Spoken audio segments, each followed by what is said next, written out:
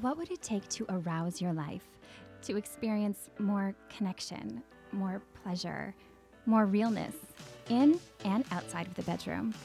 I'm August McLaughlin, and this is Girl Boner Radio.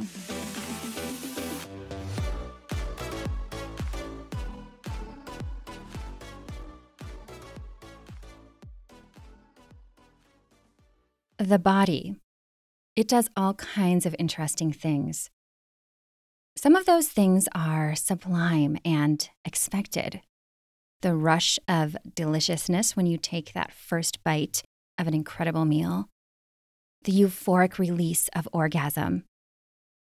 Other times, our bodies do, well, not what we want them to do in a given moment, including during sex or a first date. Today's episode features 3 such stories, unforgettable experiences of 3 people in the Feminist Book Club community. I met the founder of Feminist Book Club, Renee Powers, a few years ago. It was around the time that my first Girl Boner book released. She's based in my hometown and old stomping ground, Minneapolis, and she was hosting a podcast called Wild Cozy Truth. I listened and I loved the thoughtful ways that she put it all together, blending interviews with her own journal entries. I loved her honesty, her humor, her fierceness. So I invited her to be in conversation with me at my very first book release event. Since then, Renee shifted her podcast and her entire business into Feminist Book Club. When we spoke a few weeks ago, I asked her to give us the elevator pitch. So I actually have it written down because I get asked this a lot. And in fact, I dreamed about it last night and I said it word for word in my dream last night. And I'm like really proud of myself. So Feminist Book Club we call it the premier online hub for intersectional readers, but anyone who wants to infuse their bookshelves with social justice. So we say we encourage resistance through reading with our blog, our podcast, our virtual and offline events when it's safe, and most importantly, our signature monthly subscription box. It has been so fun and inspiring seeing Renee and her company grow and become fabulously successful, watching her dream come into fruition in real time and resonate with so many people. And it was a total pleasure to talk with her recently about her own sexual empowerment journey.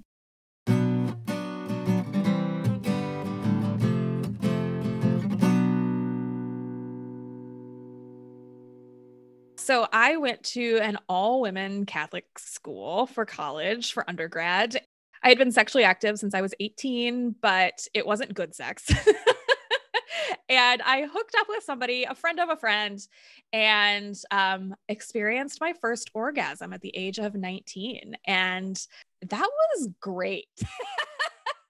But I didn't know it was something my body could do. I really thought that, sex was just penis and vagina. I didn't understand my own sexuality. I didn't understand my own kind of desires. Still don't to some degree, but especially not when I was in this really insular, they called it Catholic Disneyland.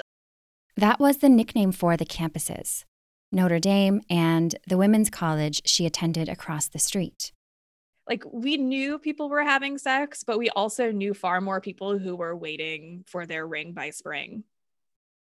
Ring by Spring is sort of a tongue-in-cheek ambition of many traditional Christian college students to be engaged by the spring semester of their senior year, partly, or maybe largely, so they could start having what they defined as sex. Renee said her school wasn't as conservative as some colleges. Catholics drink a lot, she said, after all, and there were a lot of parties. And a lot of everything except penetration because, Mother Mary was watching or something. I don't know. Renee's OMG memorable sex story happened during a time when she was really growing into and exploring her sexuality.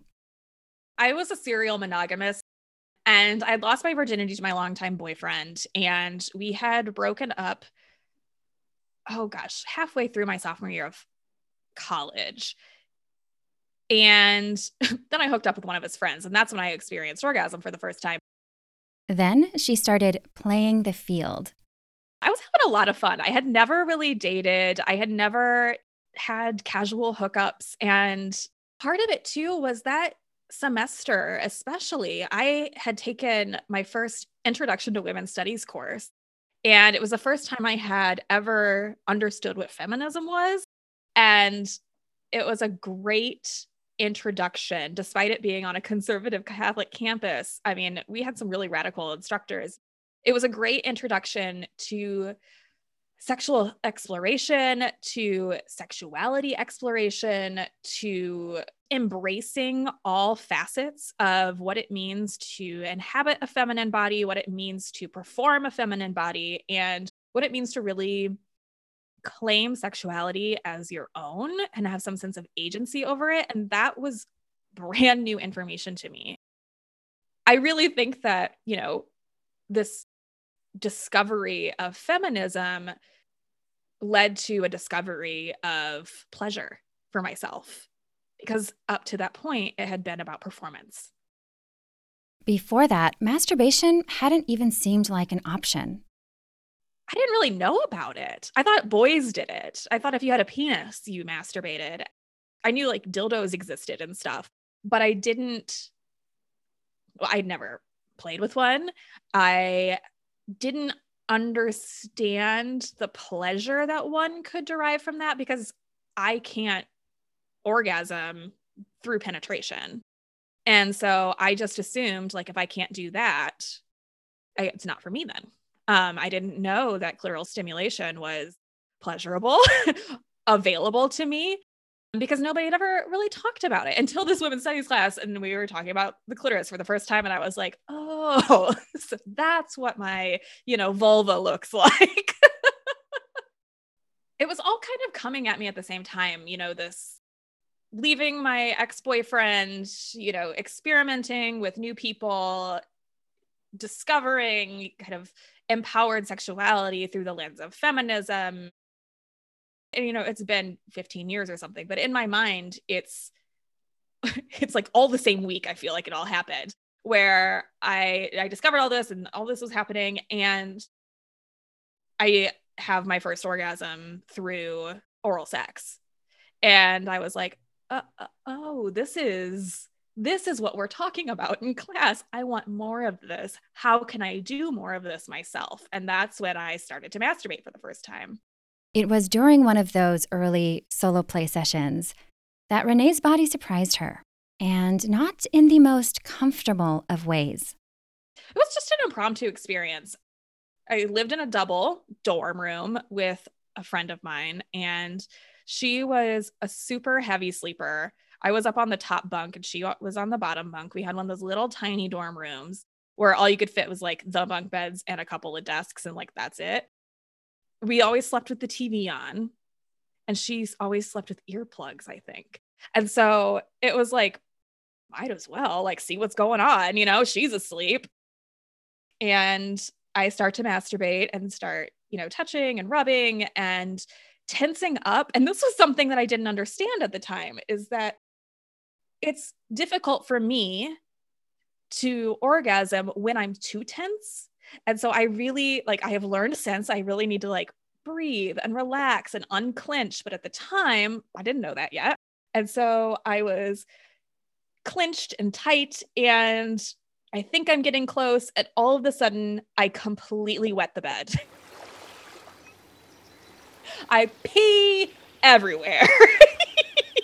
And I can't stop. And I'm just like, it's a puddle. And I'm like, oh, shit.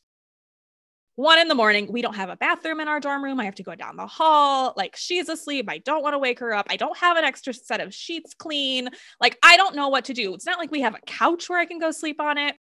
So I have wet the bed at 19 years old with my college roommate asleep in the bunk below me, and I don't know what to do. So I quietly climbed down the top bunk and I changed my clothes. I don't think I went to the shower. I think I just wiped off and changed my clothes.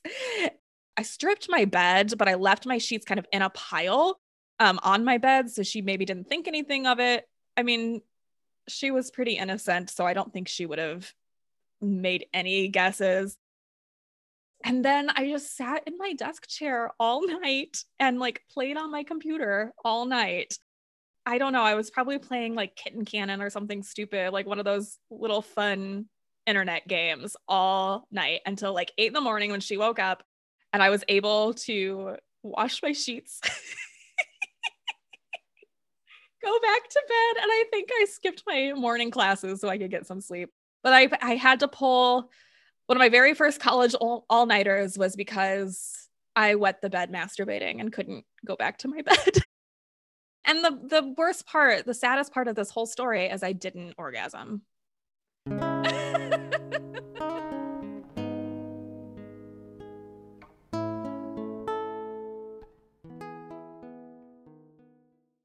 Side note for anyone who's wondering, Renee had not experienced squirting, also known as female ejaculation. That's a topic for another day. And she didn't tell anyone about what happened, not a single person, until we spoke about it for this episode. Peeing during solo play did not keep her from the practice, thankfully, but I think that I made sure that I peed before I would masturbate after that. And I know, like, and now I know that sometimes like having a little pressure down there does feel good, does help. However, I know my body much better, where if I know that I'm close to pee or an orgasm, it's very likely it's going to be pee. So maybe I should go pee first. And also I think I would feel less shame about it than I did then, because I've grown since then, and I'm not sharing a bunk bed with a very innocent 19-year-old. What would you say to someone who hasn't yet masturbated, or maybe they feel curious about it, maybe even ashamed that they haven't figured that out yet? Yeah, I still feel some shame around my own sexuality. And I think that will never go away. It just requires healing and understanding and a lot of therapy. At the same time, I would say it's never too late to start discovering your body. And if you don't want to, that's fine too. I mean, and I think that's part of it that, I need to hear now is just because other people have really delicious, spicy sex lives, it doesn't mean that mine has to look like that. Just because I'm on a podcast called Girl Boner doesn't mean that I'm masturbating every day, twice a day. Sexuality, desire, it's always fluid. It's always changing. At that time, I was very certain that I was a, monogamous, heterosexual, cis woman. And now, yeah, that's probably not at all true. Like, I'm very confident that I'm pansexual and probably on the asexuality spectrum, and that's okay too. And I can still have a healthy, fulfilling sex life, whatever that means to me. And I want other people to know that no matter where you are on these spectrums, A, it can change, B, you are still valid, worthy, and deserving of love, care, desire, and compassion.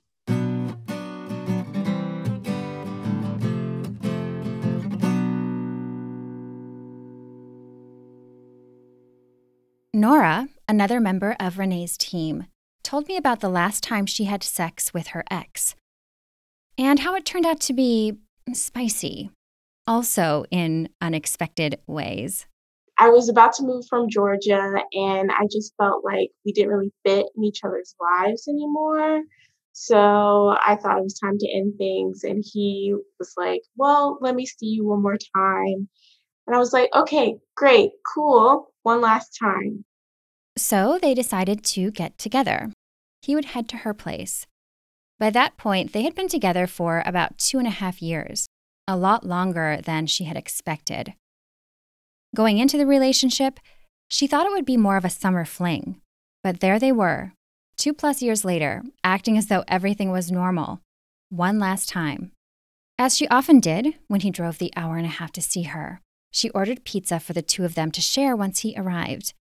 And in a way, that pizza was a lot like their relationship. Fun and interesting, but a mismatch. The first incompatibility issue was that he liked pineapples and jalapenos on his pizza to begin with. So they had a half and half pizza. His side had pineapples and jalapenos. Hers had anything but. Their personalities contrasted too, much like their star signs. I'm a very moody Cancer, and he was very emotionally detached Virgo. And he's just like, why can't you just be happy all the time? Nora realized that was causing a lot of issues in the relationship. She needed to feel her feelings, including the difficult ones. So this was it, the end, for sure. One last hurrah before they went their separate ways, likely involving sex. I kind of figured that was going to be the course of the night, that we were just going to have sex one last time. But at first, when he first got there and he pretended like nothing was amiss, I thought, oh, well, maybe he just forgot the conversation we had when we decided we wanted to end things. And I was like, okay, well, this is going to be normal. And we're just going to have like regular sex instead of like goodbye sex. So that's what I thought it was going to be, just regular sex and not like grand, passionate or anything. But it was definitely memorable. Memorable because of how the sex started. So when we get back to my room, we were like kissing and making out like normal. And then he started undressing me and he started to finger me, which was normal. Like his usual routine, like starts with fingering. Within a few minutes, Nora realized something was very wrong. And I'm just like, wait, what is this burning sensation? Did you wash your hands?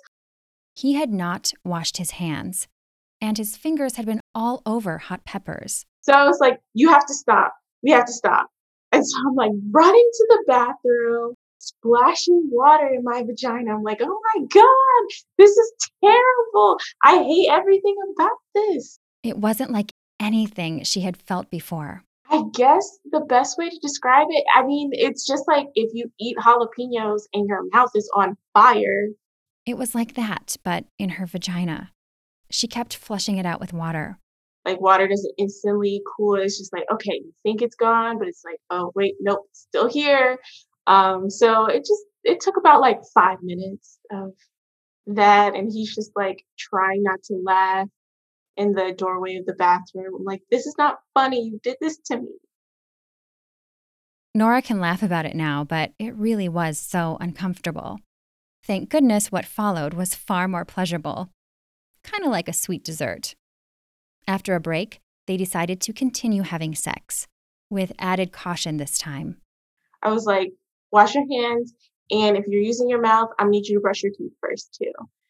Because I was like, I'm not taking any chances. And it's so weird because that's usually our go-to. Like he would come visit me on a Friday night. We would get pizza. He would always get pineapple and jalapenos. But for some reason, this had to be the time where it just messed up everything. Quite the finale for their relationship. Yes, it definitely ended with a bang.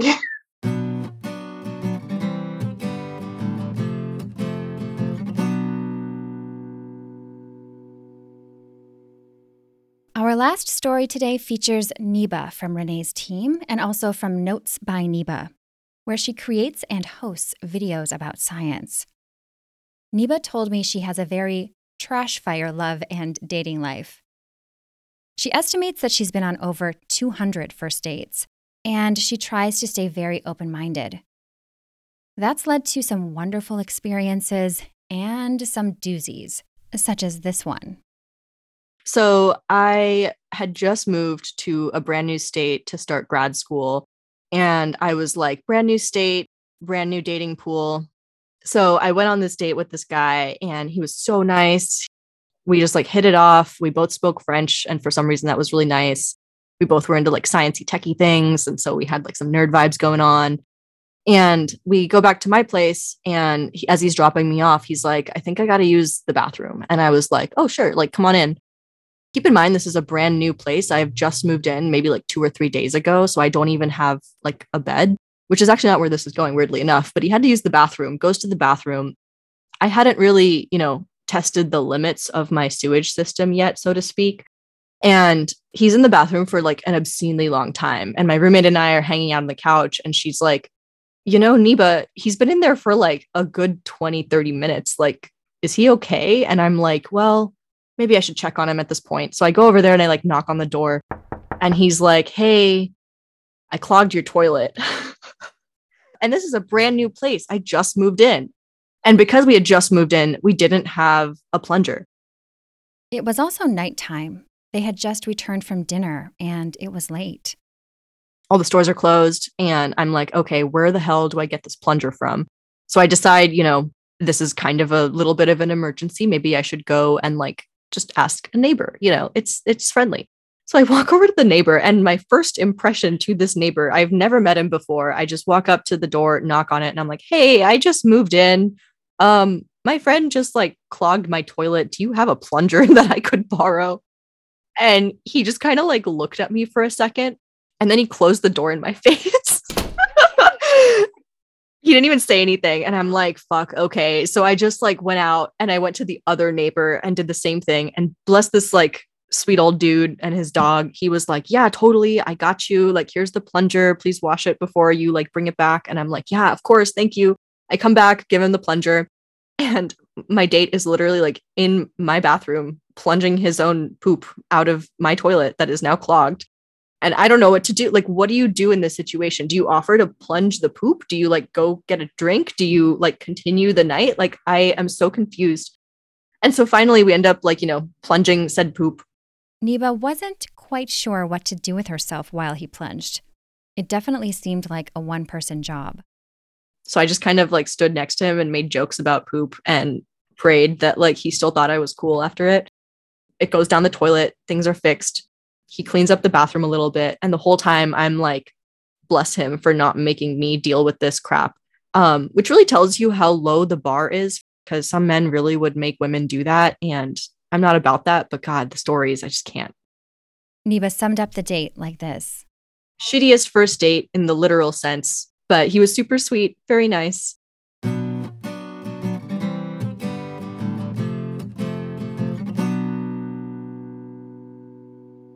Learn more about the Feminist Book Club at feministbookclub.com and follow them on Instagram at feministbookclubbox. Now, I'm going to wrap up with a few sexy product recommendations that you can find at The Pleasure Chest. I will dedicate one to each of today's guests. First, Renee, our peeing masturbator.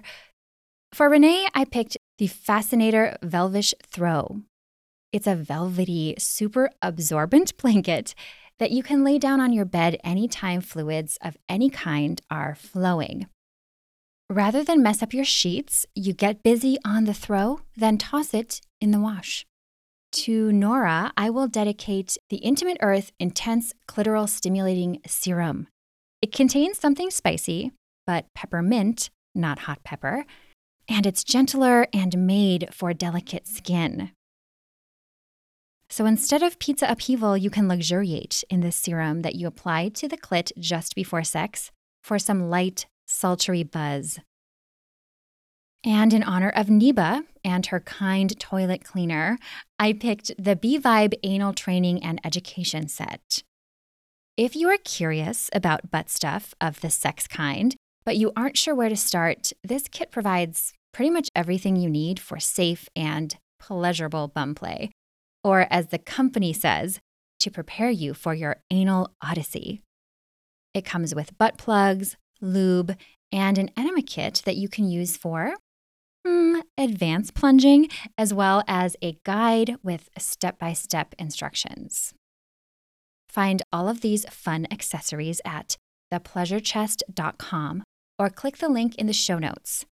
For more Girl Boner fun and to support this show and my mission of building my team and supporting more people, please join my community at patreon.com/girlboner.